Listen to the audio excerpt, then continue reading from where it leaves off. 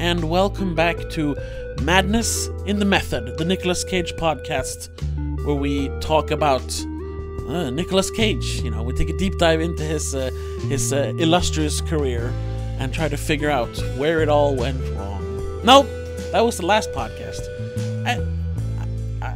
Well, the Adam Sandler podcast. That was the slogan for that one. But I guess it's kind of the same here. We haven't really discussed what have we excuse me. First of all, welcome to the show. Let me introduce my friend and trusty co-host Christopher. Hello, everyone. Hello. I started talking to myself. No, but I guess I'm asking you. What was the overarching idea with doing this? This is just to discover Nicolas Cage as an actor, or? Yeah, I mean, I mentioned that in an earlier episode that this was my idea. Yeah.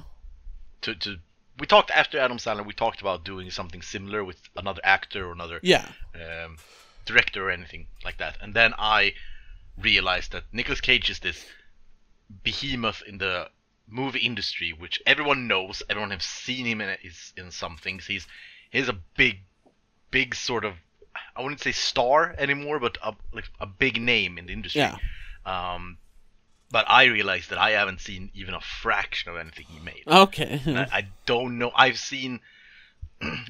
saw him in like his biggest phase when he did The Rock and those movies. His late 90s movies. Yeah. But then I don't know. And that was the most, just this thing. Who is he? How was his career? What has he made? Is he a good actor? Is he a bad actor? I don't know. Okay. So it's more of just exploring this person everyone knows, but I don't think many of people have seen a lot of his movies. No, yeah, I think very few have seen all of it. Some people have seen all the bad ones from like the 2000s and 2010s. Some have seen the good stuff from like the 90s and 80s. But I don't think anyone has seen all of it. So I guess that's what we're kind of doing. But I would say it's probably not impossible, but very difficult, at least, to find anyone who hasn't seen at least 2 of his movies. Oh yeah, sure. Everyone has seen a Nicolas Cage movie. That's part of the thing when you've made like what does he have, like 200 credits on IMDb or something like that? Yeah, something like that. And so yeah, that's there wasn't this big question with Adam Sandler. That was the big question: is he worth the hate? Yeah. Is he a hack or is he actually good? Yeah. No such question in this one. For me, at least, it was more. The biggest question is, what has he made? That was the biggest question that I had. Yeah. Well, I guess we've talked about so far. It's Valley Girl, Racing with the Moon, Rumblefish. Last week was, what's it called? Birdie, right. And so far I've consistently liked everything. You have been a little up and down. Yeah. But mostly positive. Yeah, mostly positive, yeah. But I think this week, we're gonna, this is the first, I'm just judging from what you've said off air. This is the first one where we're not gonna be that positive, I think. Because this week we watched The Boy in Blue, a movie that was even harder to find than Racing with the Moon. Yeah, this one was even tougher. Yeah, it's got like there's no info on the movie. The only trivia regarding the movie is that the steamboat that you see in a bunch of scenes is an actual like functioning steamboat that still to this day, at least in 2006 when someone wrote that, is taking tours all over Canada or whatever. That's it for trivia. That is a very, forgotten movie, even more than Racing with the Moon. Yeah. But this one maybe deserves it. Yeah, I was gonna say that there's sort of a reason for it. Yeah, but let's quickly just go through the plot. It's a biopic of Ned Hanlon, someone I'd never heard of. Yeah, I only think people in the quote unquote industry, I don't know if it's an industry even, in that sport, knows who he is. But yeah, I didn't even realize it was a biopic until I felt it in the pacing. Oh, okay, so yeah. Because I was thinking, why did you try to fit so many things in? What's going on? It goes fast, and that usually is a big tell that it's a badly made biopic. Yeah, because it's a typical sports movie. Reminiscent of Rocky isn't based on a true story, but very reminiscent of Rocky. But this time, instead of having it be like boxing or like in Warrior, it's MMA or hockey, something fun and an exciting sport. No, it's about rowing or I don't know the lingo, but sculling. Or they are scullers, the ones who row. It's those long, gangly rowboats where a bunch of people row in a straight line.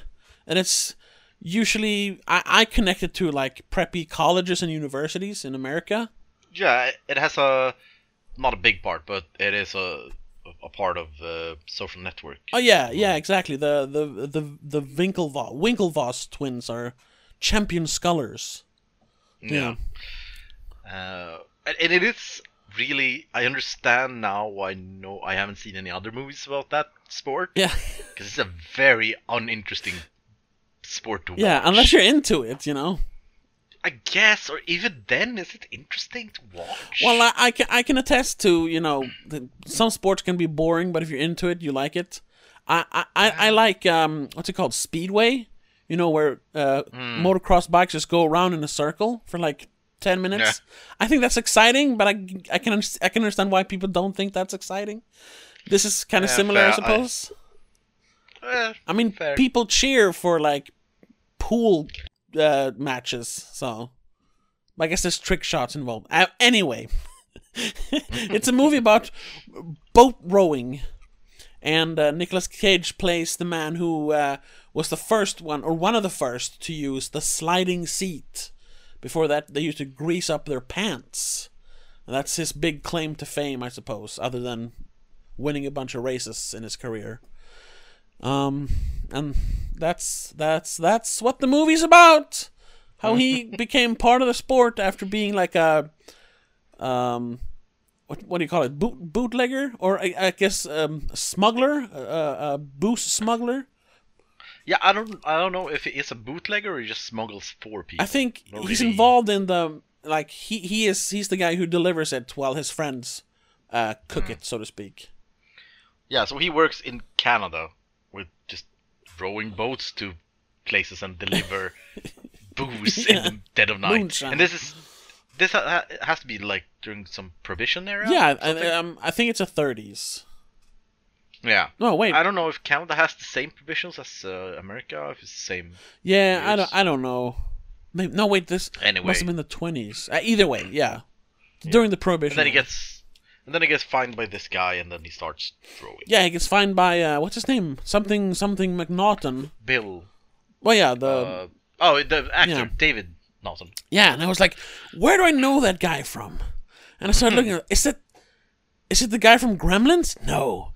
And then I looked it up. It's the guy from American Werewolf in London, which I've never seen him in another movie. So I was like, oh, him. Yeah. All right. And yeah, then it's him winning some races, being chastised for being a dirty, low.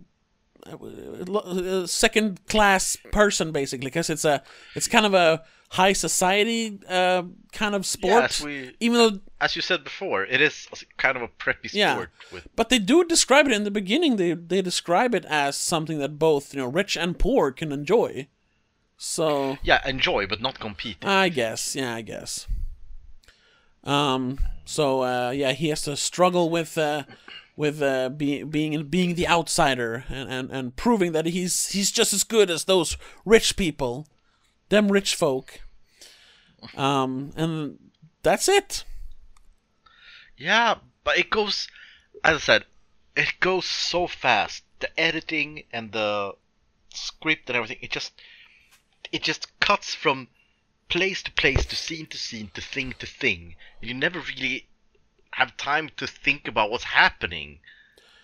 And I couldn't stand that. Yeah. I think the worst part was somewhere in the beginning of the movie, first half of the movie, I think, where so they are invited to this rich guy's house. Yeah. Played by Plummer. Yes, Christopher Plummer. Christopher Plummer. Yeah.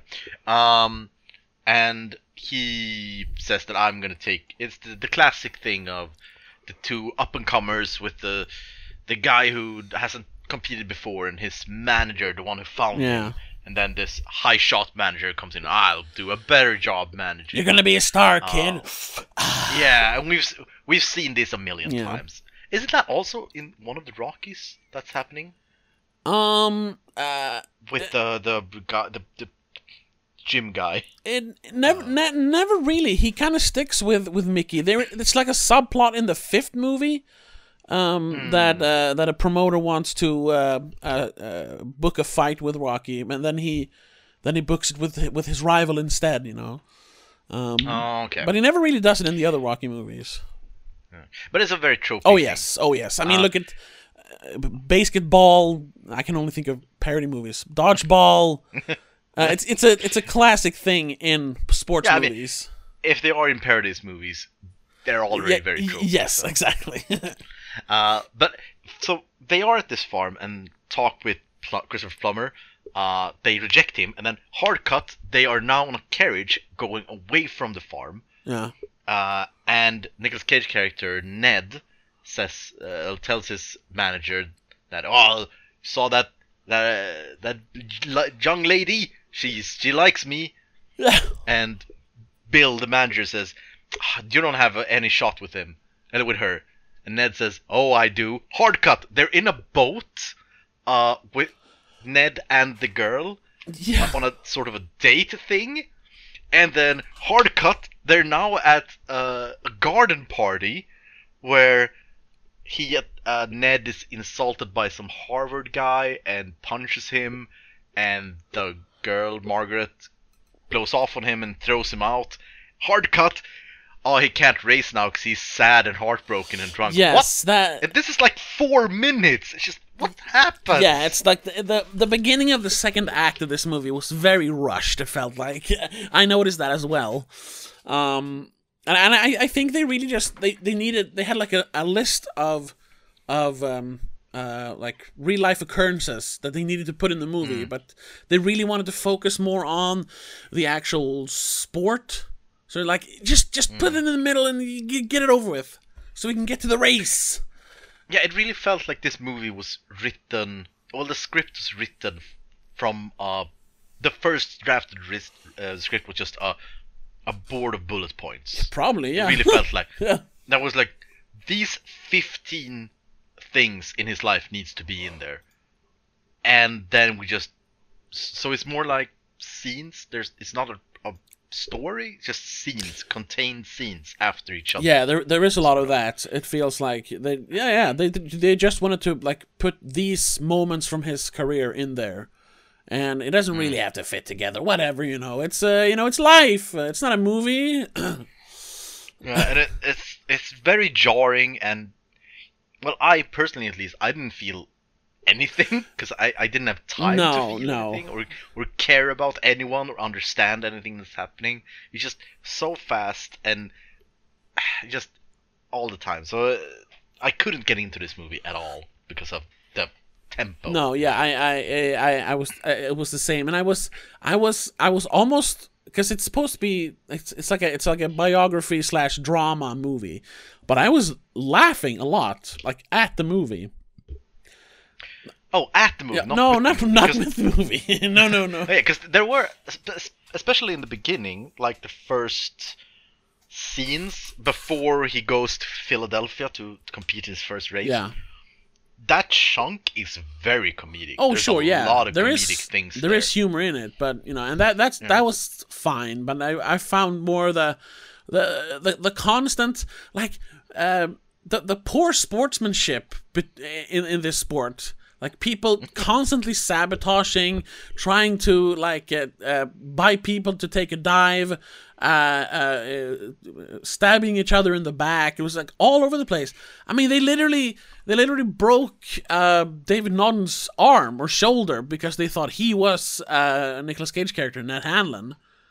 And they were sent by the Knox guy, Christopher Plummer's guy. She's like, what? You can't just break someone's arm and, like, on an open street. It's not like they were trying to do it in secret. No, there's the guy who's gonna row. We gotta break his arm. Yeah, it was very weird and inconsistent, because then at a later point in the movie, Hanlon gets banned for life to ever compete in America because he rammed a guy. Yeah. But no, breaking arms and sabotaging boats, that's fine. You know, it's part of the sport, I suppose. Yeah, and I found that very humorous, though. Them, like, running from the... First of all, running from the police who are aided by the priests, because back in Canada, and then running from hoodlums trying to break their arms and beat them up.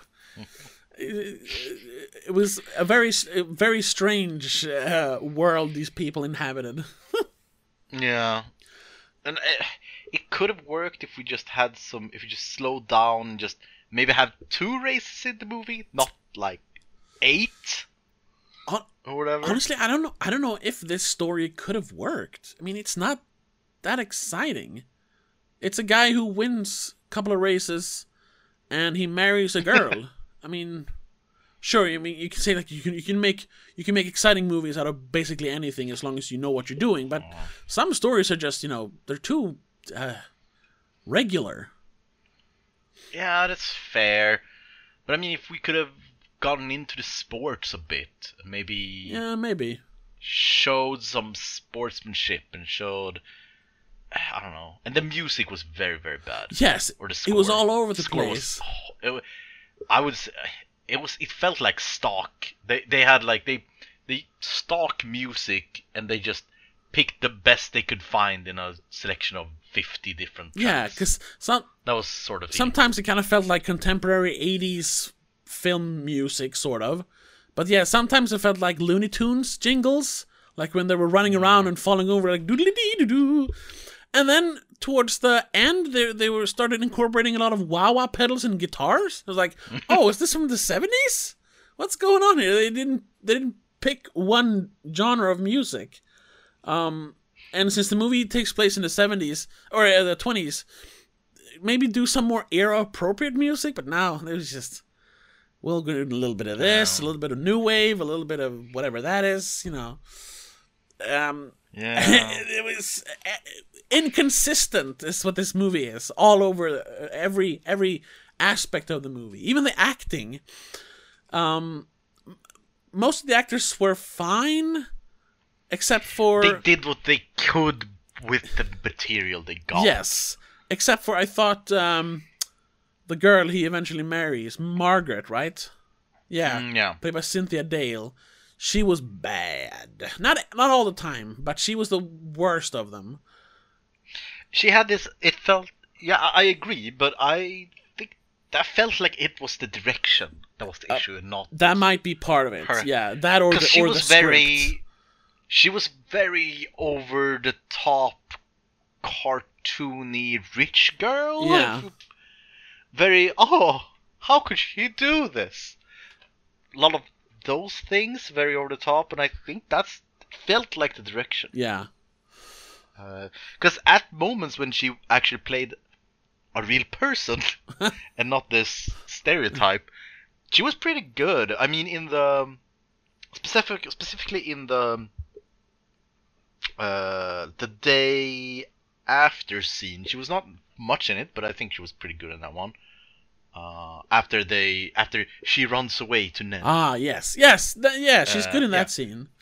In that scene, she's pretty she good. She felt a little more relaxed.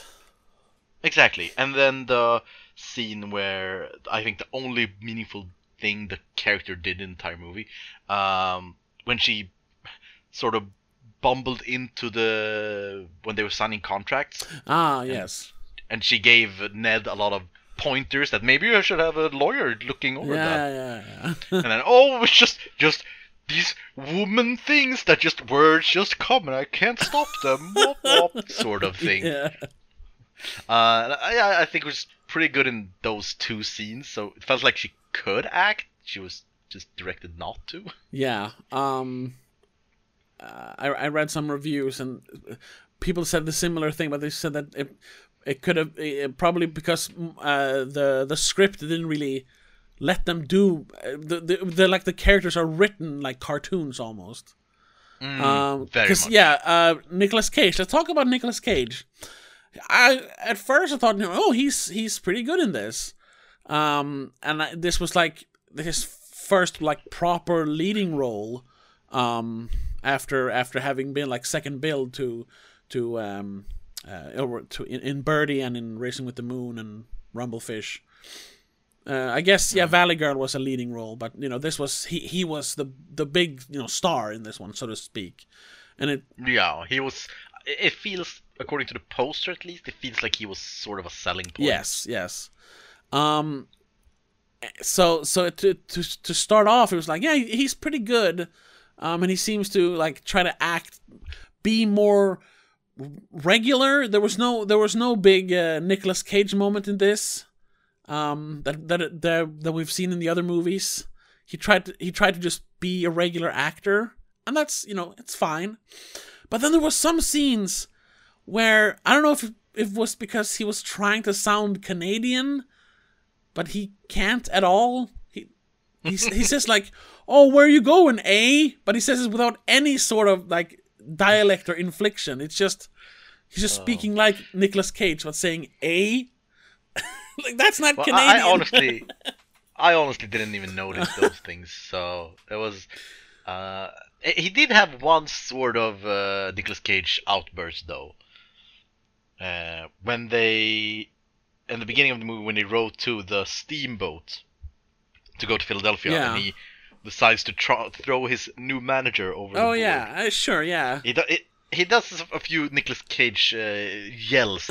Oh yeah, that's right. Yeah, chaos there. But that's about it. That's about it. I think like he saw this as his chance to like maybe not call it his big break, but like my chance to shine in a leading role. But then it was this movie that no one cared about. He got terrible reviews. That was the one thing you could also read about on Wikipedia, because on IMDb there's nothing except for the steamboat thing, and on Wikipedia all you could find was that it was poorly reviewed at the time. That was it. There's nothing else about the movie, nothing about behind the scenes or what they wrote it because of this and that. No, it's just the movie was made and then it came out and nobody cared. It made no money and then everybody forgot about it.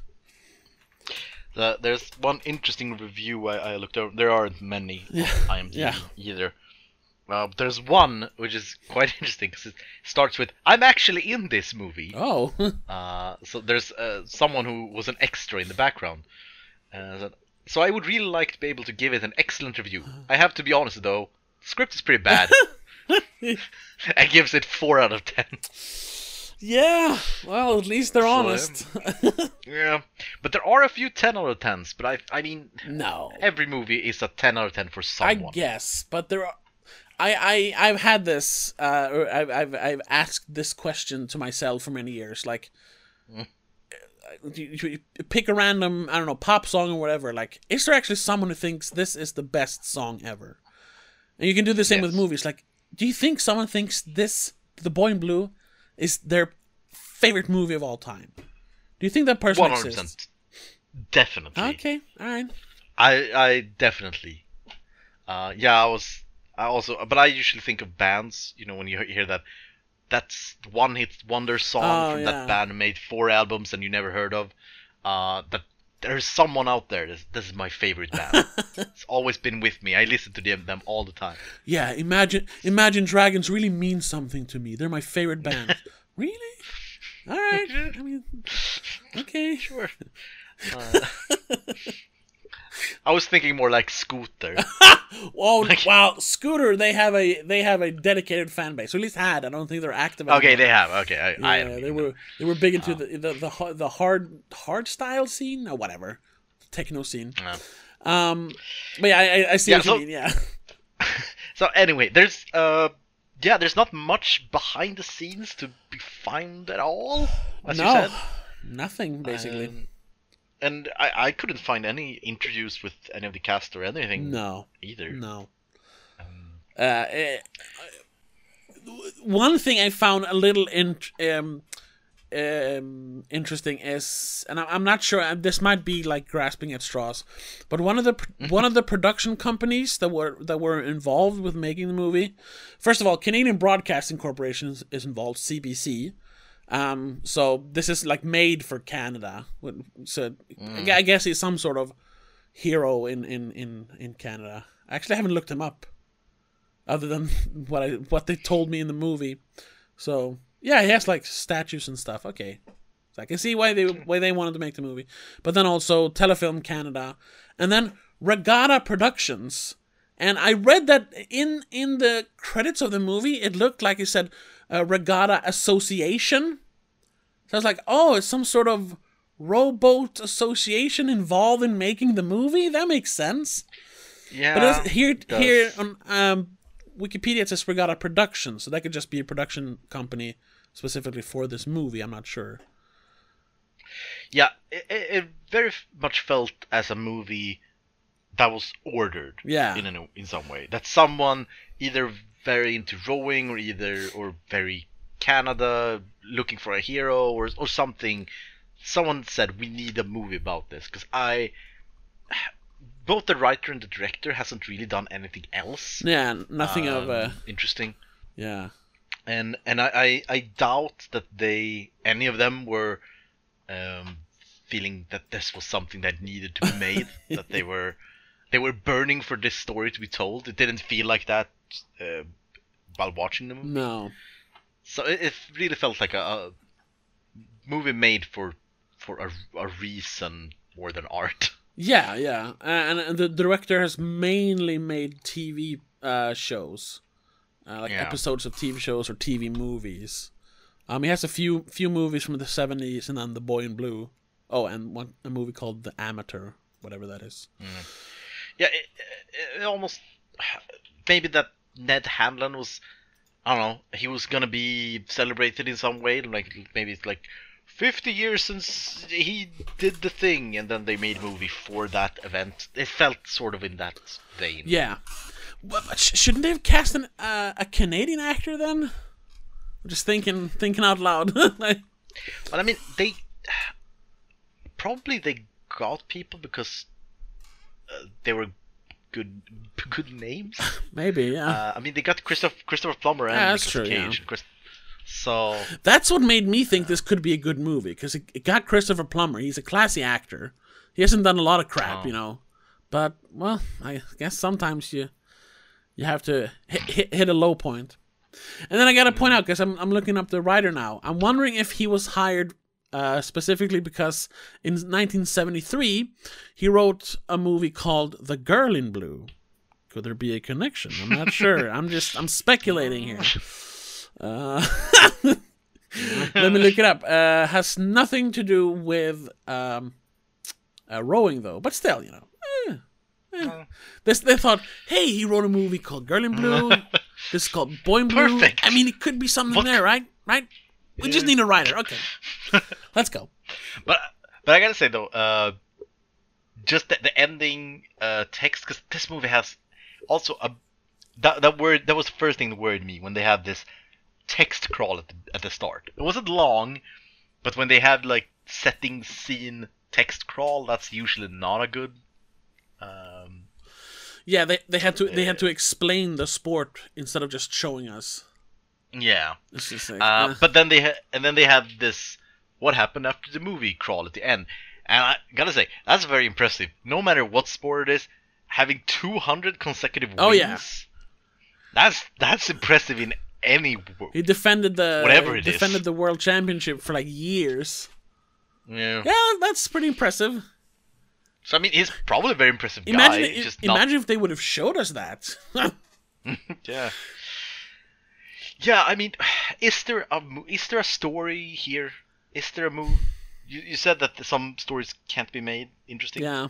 is there something? Because the regular when making a biopic, usually, specifically if it's a movie that's only 1.5 hour, which this is, you pick one specific event, and focus the entire movie on that. In this movie, they tried to fit more or less the entire life. Yeah, it's from him being discovered to him winning the world championship. Yeah, and that's a little too. Maybe if it was 3 hours, it could have worked, but I don't know. But is there an event in this movie that you think they should have focused on, and that could have worked? I think honestly, if you cut and paste a little bit and not stick so much to what actually happened, if the sliding seat was what made him win the world championship, that could have been something. Like him first rowing like everyone else, like a regular, using the grease on his pants. And him like winning, he's good, but then the competition builds up and like we gotta get better, we gotta get stronger. And then the old guy who built the sliding seat, he's part of the team already. He's been part of the team for a while now because they barred his boat or whatever. And he's working on something now. Like it's not finished yet. And then for, some random competition before the World Championship, he introduces the sliding seat. It's like, this is going to give you, whatever he says, 40 yards to the mile or whatever he says. I don't remember. Well, that's a very free interpretation. Oh, yeah. Yeah, absolutely. It's no longer historically accurate at all, basically. Because I think it could have worked if the first race he did... Yeah. With the sliding seat, just the first one, if that was the end of the movie. But then they couldn't fit the love story in there. No. Yeah, that he could. Oh. He had another girl. Yes. Okay. Good. I was waiting for when we could bring that up. He was kind of an asshole because he goes over to wherever they were racing, somewhere in America. And he leaves. What's her name? Dulcie. Dulcie, I think. Let's see here. Yeah, I think Dulcie. Dulcie, yeah. They say Dulcie. Yeah. And they seem to be very happy with each other. But he leaves her behind because, he's got to go to a race and the police are after him. And then he wins this race and he sees the Christopher Plummer's daughter. But before this, we see Dulcie arriving with the steamboat to like cheer him on, like, "Oh, I'm here now, yoo-hoo!" So she's standing in the crowd while he's getting his medal for winning, and while she's watching him and like being this the adoring, I don't know, girlfriend or whatever you call it, he's just looking at another girl and like, "Hey, want to come with me?" I was like, "Dude, Dulcie's in the audience. Calm down." And then she's just like, whatever, yeah, I'm going to go after this girl now. And, Dulcie's just going to marry David Naughton's character, Bill. They're married now later in the movie. I'm like, what? What happened? The Dulcie character felt like she got like pushed to the side because the real love story was with Margaret, Cynthia Dale's character. It's like, what? But that's also... They never even explain it. They only show that they are fooling around, more or less. They never say that they are together. No, I guess. And she seems very. If you're looking throughout the movie, she seems very laid back and not really. There's never a conflict there. No. Sure. I was just. And so I think that's what they were going. Well, I hope that's what they were going for. But that's another point. It's actually quite refreshing. There was some regular tropes in the romantic subplot that they didn't do. Or, well, they did the opposite. One was this, when they are in the stable, Ned and the new girl, the rich Christopher Plummer Knox, his niece. Yes. So Ned at this point is living with the Knox, and while training, because he has become the manager, and then and there's this thing with Ned and Margaret that Margaret is interested but not interested is a very weird thing. We don't know if Ned just believes she's interested or if she is. But then she comes out and talk with him, and he says, "I love you," which he said several times, and she says, "I gotta come clean with you.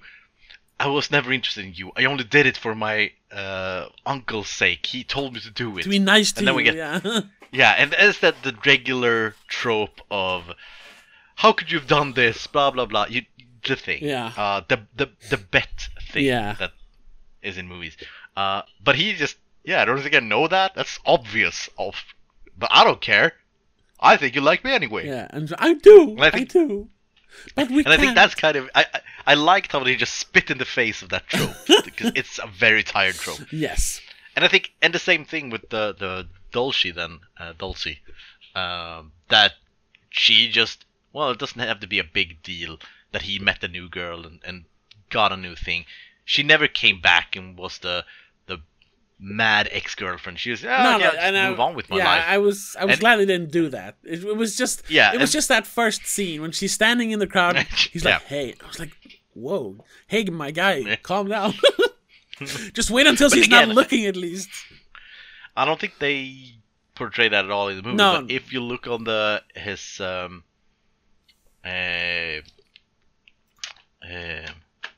Vicky side, he's like 19 there, so. Oh, okay. Well, yeah. So.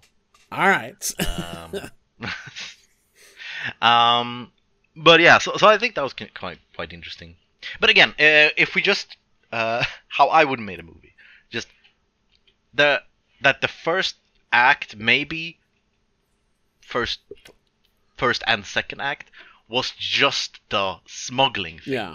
That he's development of the village and his friends. Does he have friends? And development of Dulcie can be the love interest and all these things. And Bill, the manager, he can be this recurring character that tries to get him into this. And then the third act or the second and third act could be the actually training and doing it. And then we can end with him finishing the first race. And then we can have another text crawl at the end and saying, he went on to be the world champion. Blah, blah, blah, blah, blah. Yeah. I think that could have worked.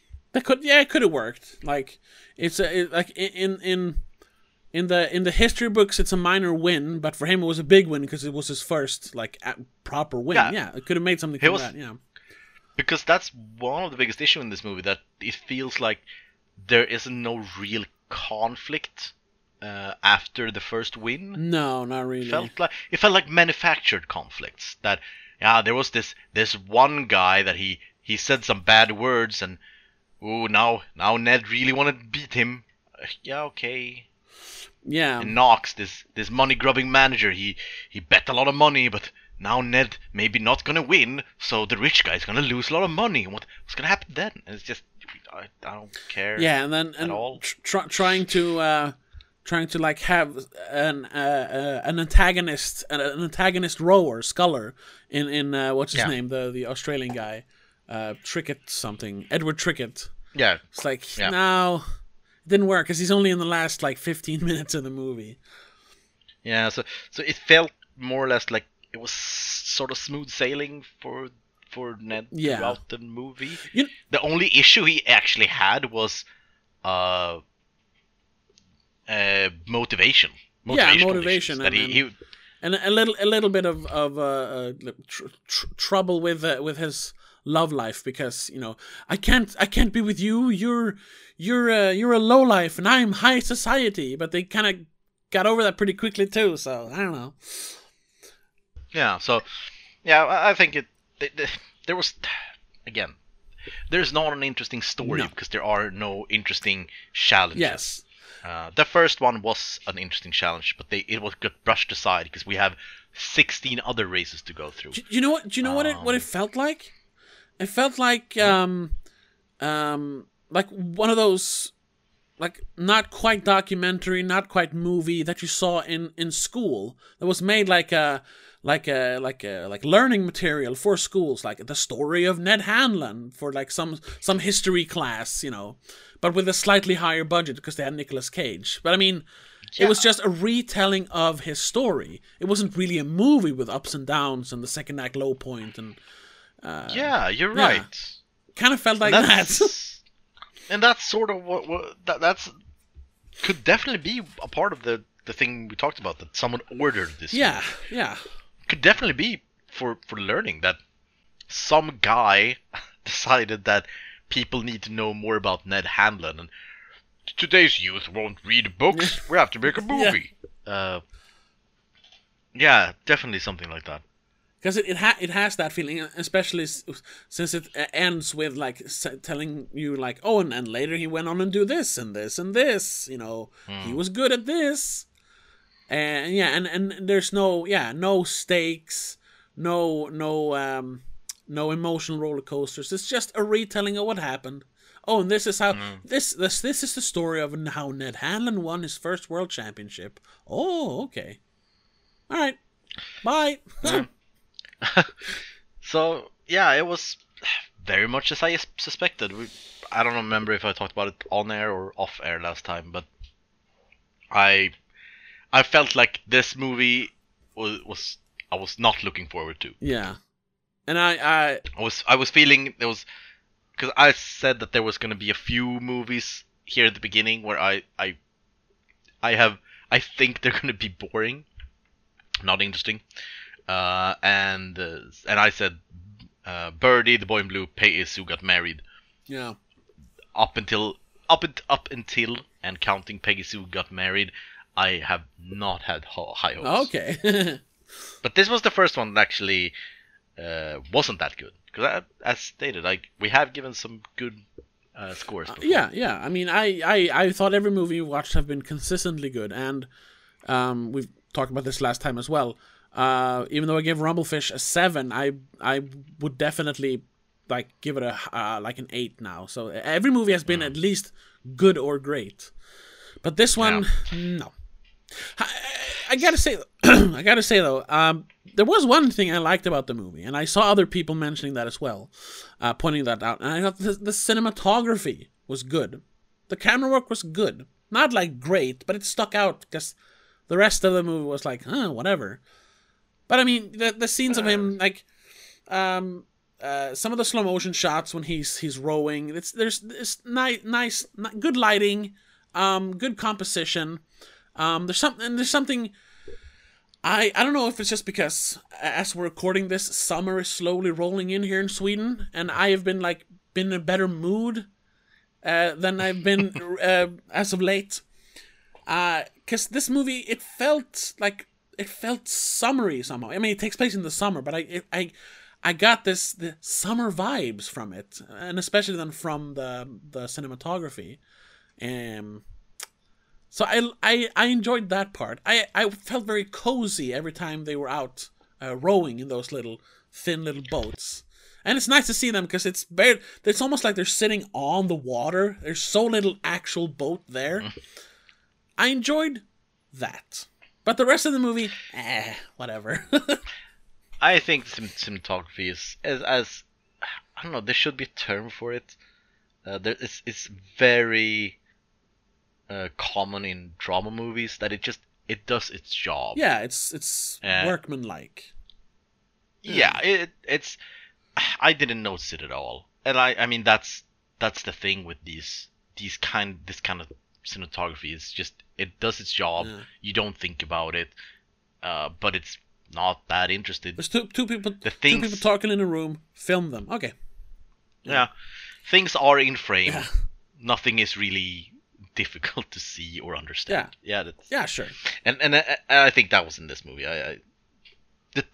The editing, that was another matter. That thing. Yeah, the pacing was all over the place. Yeah, but again, I don't know how much that's editing and how much that's script. And we will never find out because there is no information about this movie. Yeah. But yeah, so I didn't I had high hopes, and I'd say they achieved them. Okay. So what do you think? Thought about the movie before? I was kind of indifferent. I didn't think it was going to be great. But I thought it could, like I said before, because Christopher Plummer was in the cast, I was like, so there could be something here, because he usually is in good stuff. But so I had my hopes up a little bit, but no, that's bad. Not bad. It wasn't bad. It was bland and lacking. So, interesting thing regarding this. So, Valley Girl and Rumblefish, yes, he made in 1983. Yes. Racing with the Moon and Birdie, he made in 1984. The Boy in Blue and Peggy Sue Got Married, he made in 1986. Yeah. So he made no movies 1985. He took a year off. Well, I wonder why. Unless there are movies that we removed. I don't think we removed any early on, except for that TV pilot he made. Yeah, and Fast Times. Oh, Fast Times. Yeah, but that's before. That's 82. So. But yeah. So what are you gonna give it? What score are you gonna give it? It's gonna be a 7. Oh yeah, I was thinking to myself. No. Because of the cinematography. No, this is not a 7. This is. I would say this is.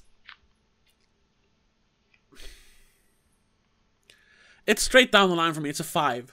It's whatever. It's bland. 5. Yeah. I'm gonna give it a 4. I think it's below bland. Okay. It's bland, and I can't really see any worth in the movie. There's nothing that is offensive or super bad, but there's nothing to take away from it. I will forget this movie in like 2 weeks. Okay. Yeah.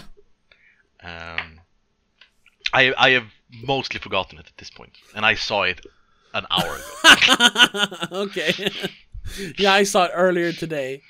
And it's starting to fade, I suppose. Yeah. So next week, Peggy Sue Got Married. Yes. I'm looking forward to that one. I haven't seen it, but I know of it. And it is a hold on, let me double check so I'm not lying. Yeah, it's a Francis Ford Coppola movie. Yeah. I don't know. You haven't watched any trailers or anything. No, I have read the synopsis and I've heard of the movie. So there's a twist to it's not just a romantic comedy. Yeah. Okay. I know that. But I think it's gonna be a kind of a sort of standard 80s comedy. Yeah. Nothing. Yeah, there's a twist, but yeah.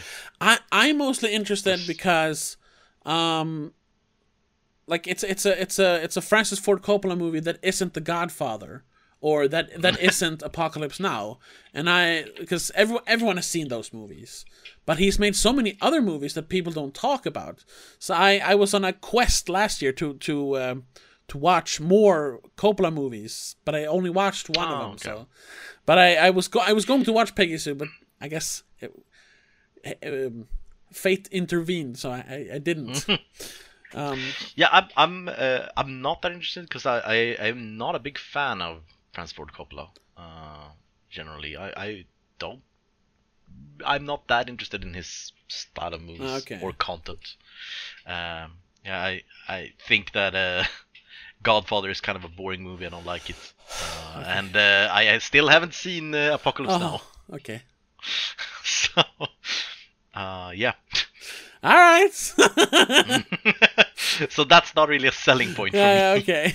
Well, and how about this then? What else has he done? Jim Carrey is in this movie, or in Peggy Sue Got Married.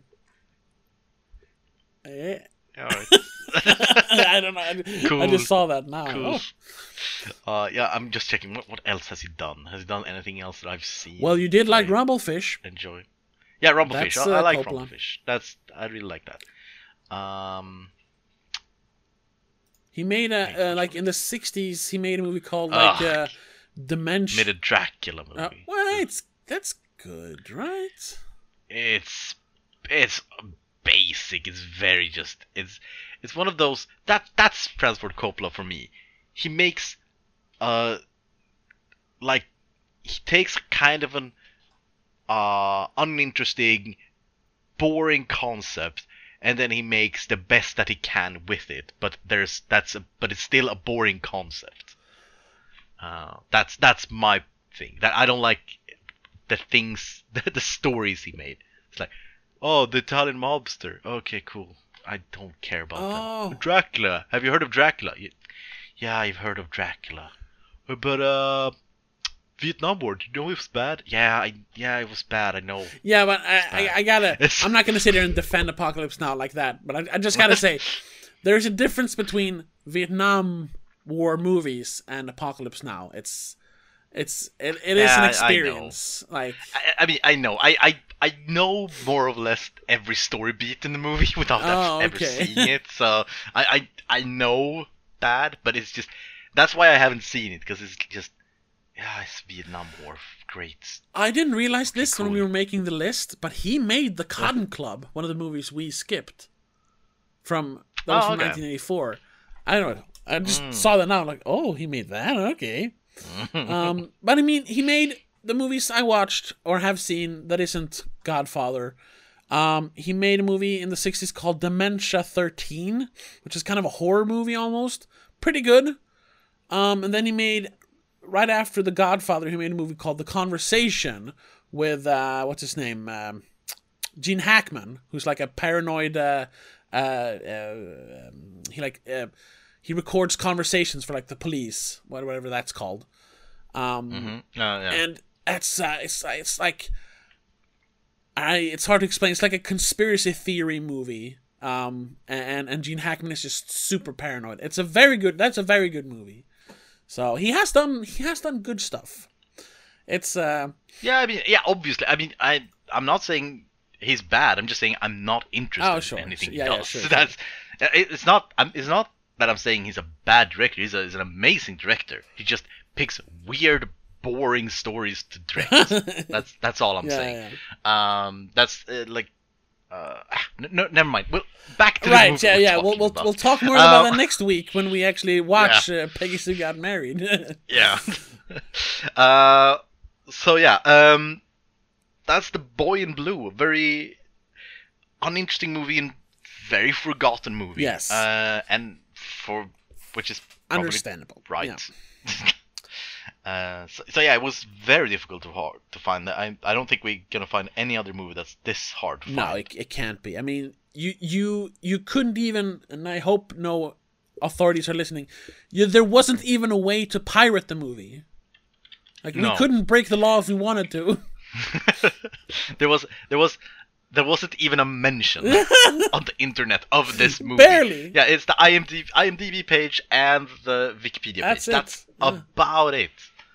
There is a song, I think, called Boy in Blue or Band or something. That comes up a lot. Yeah, I got a lot of that. Yeah, so it's But probably in some kind of public service archive in Canada. Oh yeah, they have some VHS copies of it there, definitely. Yeah. So people listening to this, you didn't miss anything. No, yeah, exactly. I mean, you can skip this one. It's neither here nor there. Pretty bad.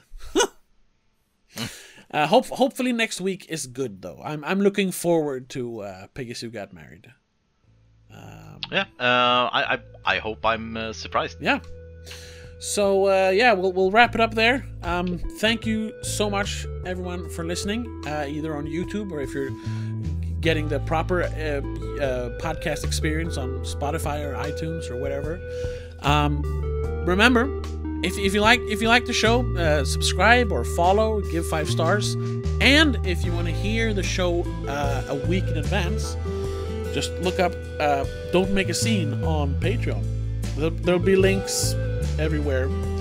And you can support the show for as little as $3 a month. And you get, first of all, you get exclusive episodes of my other podcast, The Spoiler Cast. You get exclusive videos. You get to decide what we talk about on The Spoiler Cast. And you get Madness in the Method a week early, every episode. But that's going to have to be it for this time. once again, thank you so much for listening, and we'll see you next week with Peggy Sue Got Married. But until then, have a good one. Bye. Bye, everyone. The Nicolas Cage podcast is part of Please Don't Make a Scene. It's produced, directed, and edited by Tobias Widén. Hosted by Tobias Widén and Christopher Billén after an original idea by Christopher Billén. Executive producer is Annika Widén. And a big thank you to all our sponsors over at Patreon for keeping the show going. Laura Kinney, Rasmus Jonsson, Mom and Dad. If you also want to join our Patreon, you can at www.patreon.com/don'tmakeascene. Help us keep the show going.